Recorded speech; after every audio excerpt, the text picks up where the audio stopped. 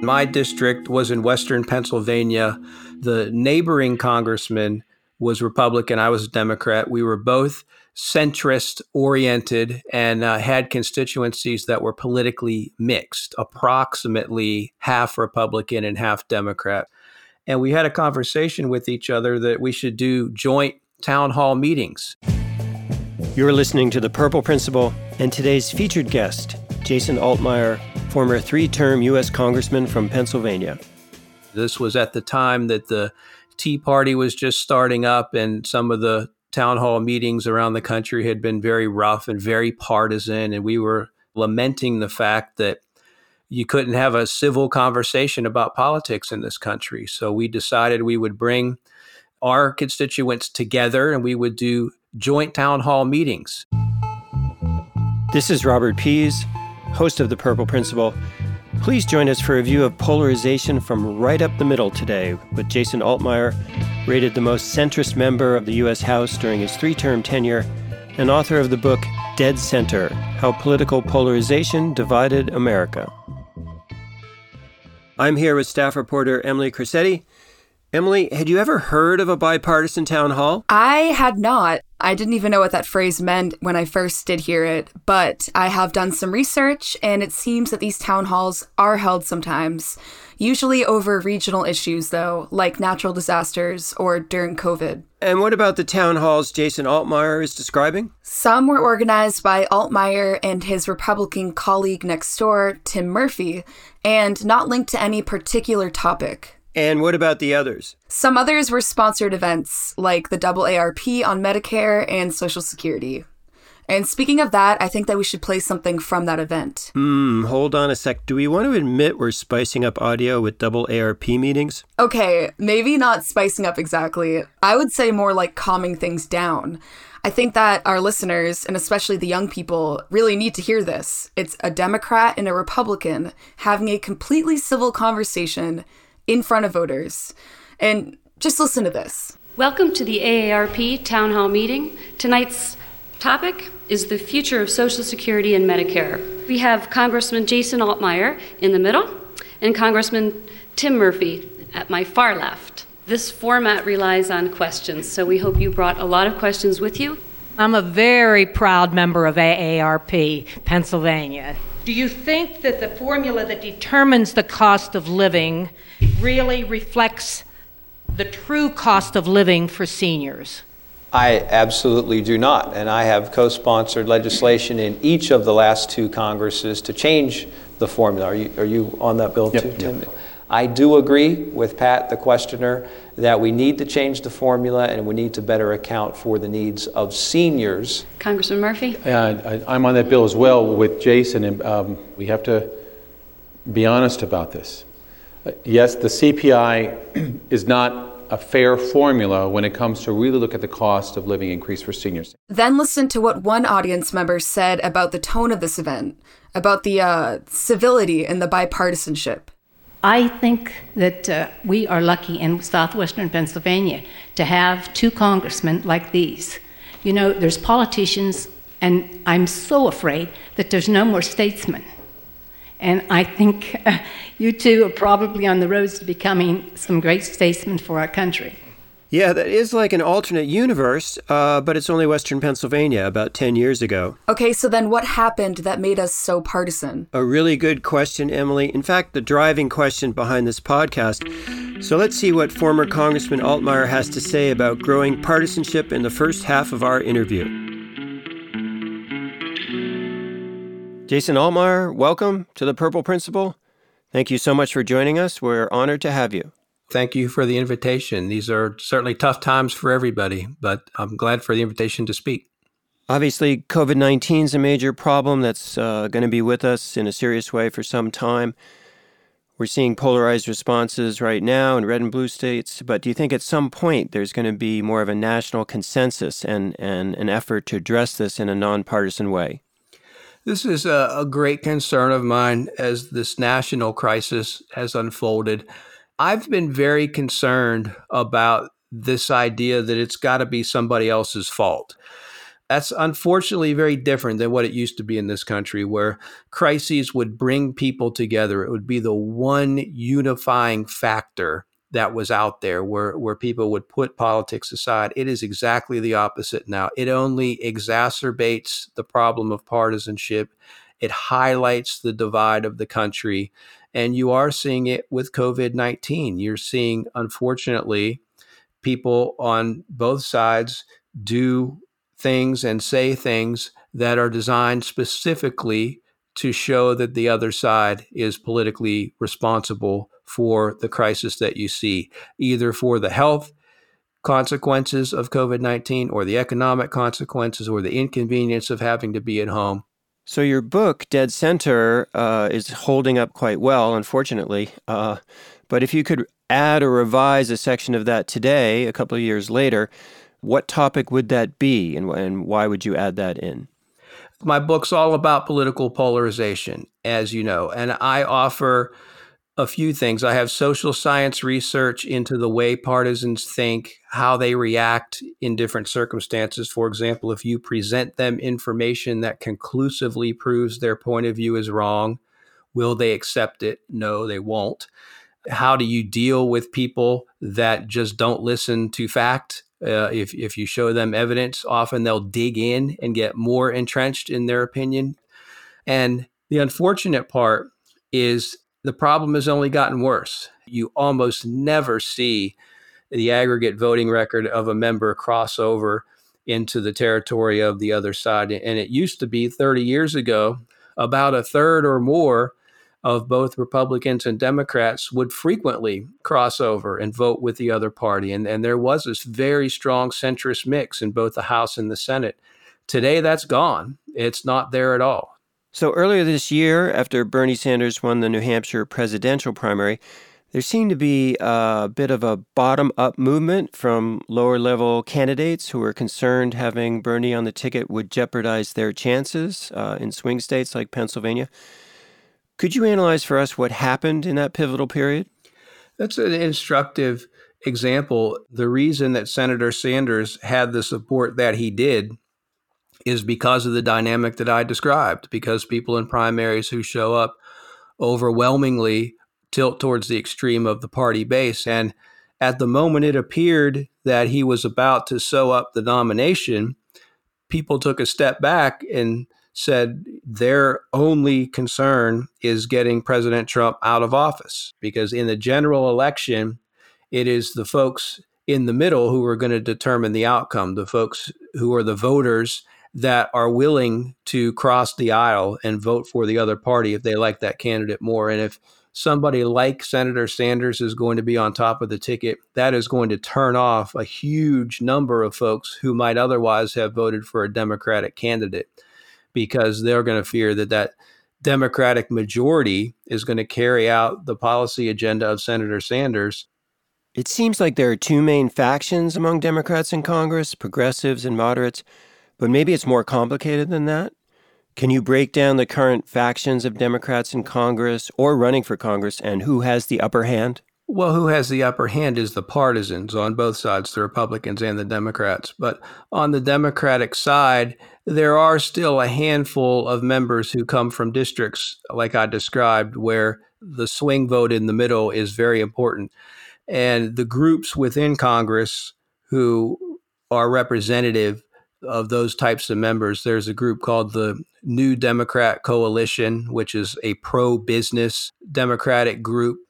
You also have the Blue Dog Coalition, and the Blue Dogs are not about issues at all. They're about what I'm talking about working with the other side and having the two parties negotiate and compromise and come to agreement on issues.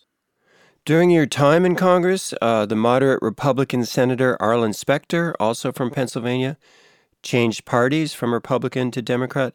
I was wondering if at any point during your time in Congress, were there overtures from Republicans for you to switch to their side? I was somebody who was ranked by the National Journal to be the most centrist voting candidate or congressman in the entire House. If you rank the members from 1 to 435, with 1 being the most liberal and 435 being the most conservative, National Journal ranked my voting record to be 218, which is exactly in the middle, in the dead center of the House. So, yeah, at that point, my own party started to turn against me. They started to have concerns that I wasn't able to support or willing to support the party agenda on every issue because my district just wasn't supportive of those issues. And when the other side, in this case, the Republicans, see that you're facing pressure from your own party, they're going to have a conversation with you. So, yeah, I was approached. I had numerous people ask me to consider, but that wasn't something I was interested in. I would not have done it. So at the same time polarization has increased in the country, there's also been this increase in registered independents or unaffiliated voters. How do we explain that contradiction? It's all about the way we handle elections in this country. One of the questions I get asked most often when I speak around the country about these issues is, why is there so much partisanship in Washington? We don't see that in our neighborhood. Why is that what we're getting in Congress? Well, the answer is because we're electing partisans. We have a system that is designed to elect and protect people on the political extreme, on the fringe. And that is because of what happens in our primary process. So you are seeing great disgust in the country with the polarization that we see all around us. Some people have chosen to disengage from the political process and just not vote and not participate. That is clearly not the right answer.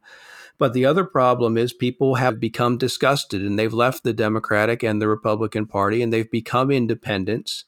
And now they've disenfranchised themselves in many states. They can't participate in primary elections.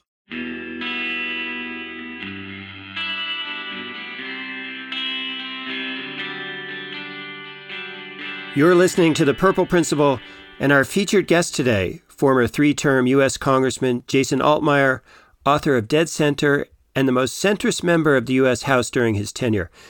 Emily, that's a huge point about collateral damage from independent voters locking themselves out of primaries. Do we have any numbers on that? Yes, there are some big numbers mentioned out there, including 23 million from Jacqueline Salet, who was a guest in our third episode, and also president of independentvoting.org. And what about our own estimate? Okay, well, that is tricky because at first we have to start by looking at all 50 states and then at their primary systems, and then at the growth of independent voters in those states with closed and semi-closed primaries. And that's where independents are excluded from voting unless they register for a party. And sometimes you have to do that months in advance before candidates are even running. But roughly speaking, at least 9 million. And that's according to our really conservative estimates, which are based on states with closed primaries. Still, 9 million, big number. If you break that number down for the most competitive primaries in swing states like Pennsylvania or Florida, seems like that's way beyond the margins that divide these races. Exactly. A lot of these House primaries really do come down to just a few thousand votes, with so many independents on the sidelines. Which is Jason Altmaier's point, that when independents check out from the primaries, the results will be more polarized. And we're going to hear more on that subject in the next part of the interview with former Congressman Jason Altmaier, author of Dead Center, How Political Polarization Divided America.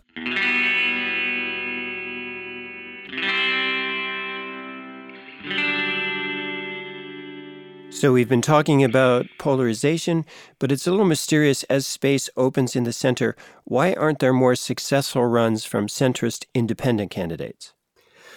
We have evolved as a country into a two-party system. It is not written into the Constitution, contrary to what people think. It is not something that was in place at the time we founded the country. The founding fathers did not envision the two-party system. They feared it. Washington famously spoke about it in his farewell address. John Adams wrote about the dangers of a two-party factional system. And it's just over 230 plus years, the inertia of that two-party system has made it nearly impossible for an independent candidate to win at the federal level.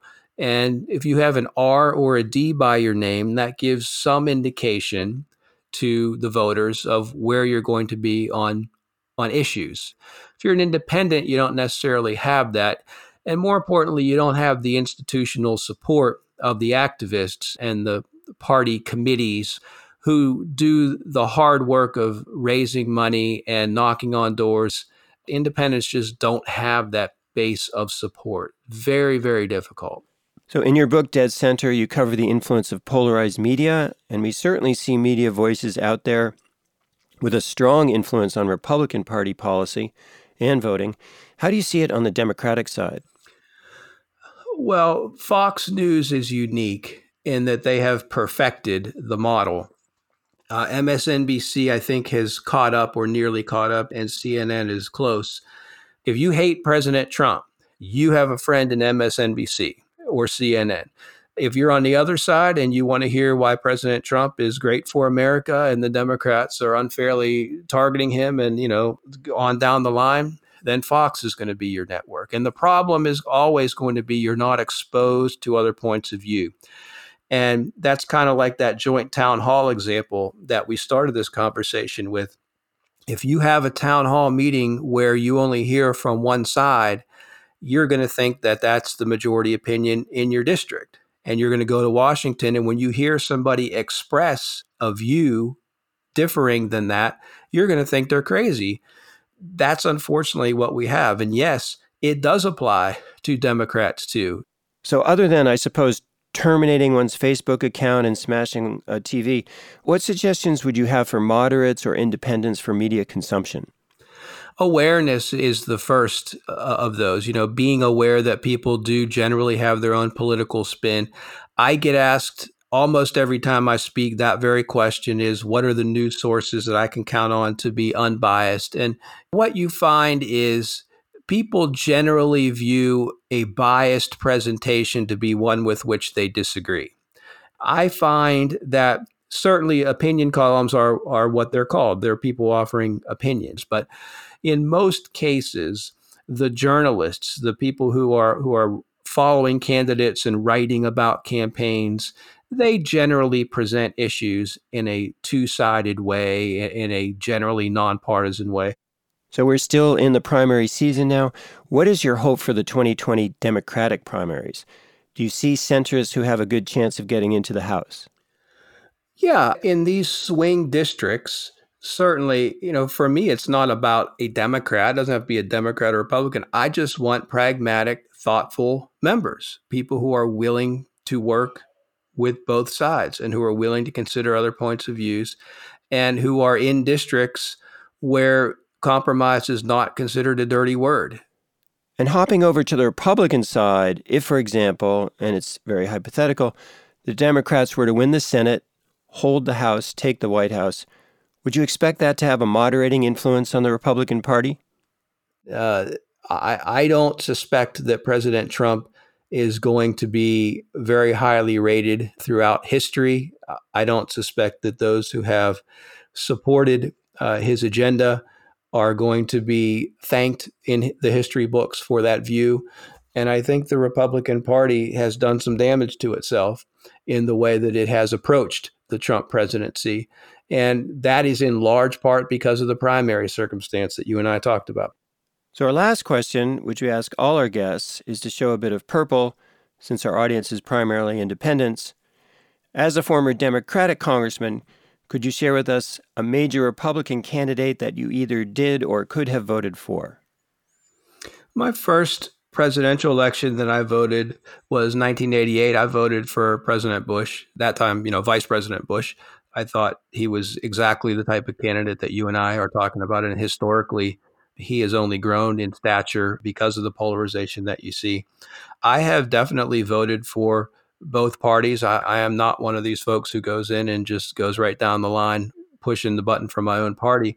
I look at somebody in Congress like Congressman Tom Reed from the Corning, New York area, who's leading a group called the Problem Solvers Caucus as a Republican. And that's a group of Republicans and Democrats in the House that come together and discuss issues and try to vote as a bloc.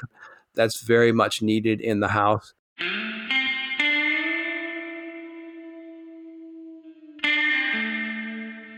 That was our special guest, former Congressman Jason Altmaier, one of the most centrist members of the U.S. House during his 3 terms, and author of the book Dead Center by Sunbury Press. So, Emily, You did some research on Altmaier's congressional record. What'd you come up with? He voted against the ACA, as in Obamacare, on the grounds that it didn't provide enough cost control.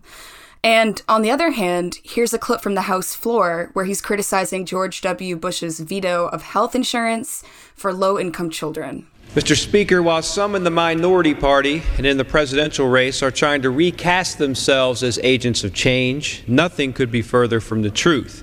In the past 8 years, the number of Americans living without health insurance has increased by more than 7 million. Today, nearly 1 in 9 children lack health insurance. We tried not once but twice to ensure that 10 million children had access to health care through the Children's Health Insurance Program, which serves families that are working hard and playing by the rules but can't afford health care for their kids. And although we were able to pass the bill through Congress, President Bush vetoed it twice. That's interesting. Any major bill sponsorships that actually passed? Yes. And, well, to start, there was a sponsorship of the repeal of Don't Ask, Don't Tell, which allowed for military members to serve as openly gay. And it looks like he lined up bipartisan support for that bill with 6 Democratic and 2 Republican co-sponsors. And how about highlights from House floor speeches? Yes, we found this bipartisan appeal from the floor in 2013, as Congress was trying to break the budget stalemate and avoid financial defaults, aka financial suicide. Last night, the Senate did what great deliberative bodies are supposed to do. They worked together. They compromised. They accommodated other points of view, and they got the job done. My colleagues, let's join together today. Let's show the American people that this Congress is not broken, that we are not so dysfunctional, that we can't, at minimum, work together, come to agreement, compromise. So it does seem he was this centrist independent in his House positions, as well as back in his district holding those town halls. Let's hear Jason Altmaier's own description of how those town halls came off. We invited all of our constituents jointly, and we got a great mix. We had a wonderful discussion, no theatrics, all the theatrics that you see at these partisan town hall meetings with the gotcha questions and people yelling and screaming. None of that happened. Completely civil discussion about the issues, and we had a great experience. Seems like a great idea, which makes me wonder, why did the town halls stop? That is where it gets interesting. Again, former Congressman Jason Altmaier. And then I got a call from my leadership in the House saying, what are you doing? Why are you having these town hall meetings? Because the congressman I was doing these with, his name was Tim Murphy, and they said, well, Tim is on our target list for the upcoming election. And by you working with him and showing him to be bipartisan, that's going to contradict the message, because the message we're going to be showing in the advertising is going to be all about how he's extreme and he's too conservative for the district. Aha, so Altmaier's own party leadership cracked down on him. Yes, but wait, there's more. And so I talked to Tim about that when I saw him on the floor of the House the next time. And he said, oh, it's funny that you say that, because my leadership said exactly the same thing about you. They're planning on tying you in with Nancy Pelosi and saying you're too liberal for the district. So both of our leadership tried to get us to stop holding these town hall meetings because they felt like we were helping the other side. It wasn't about communicating with constituents and conveying issues and learning from the experience. It was that we might actually be helping politically somebody on the other side. And that was just unacceptable. That's not the way it should be in Congress.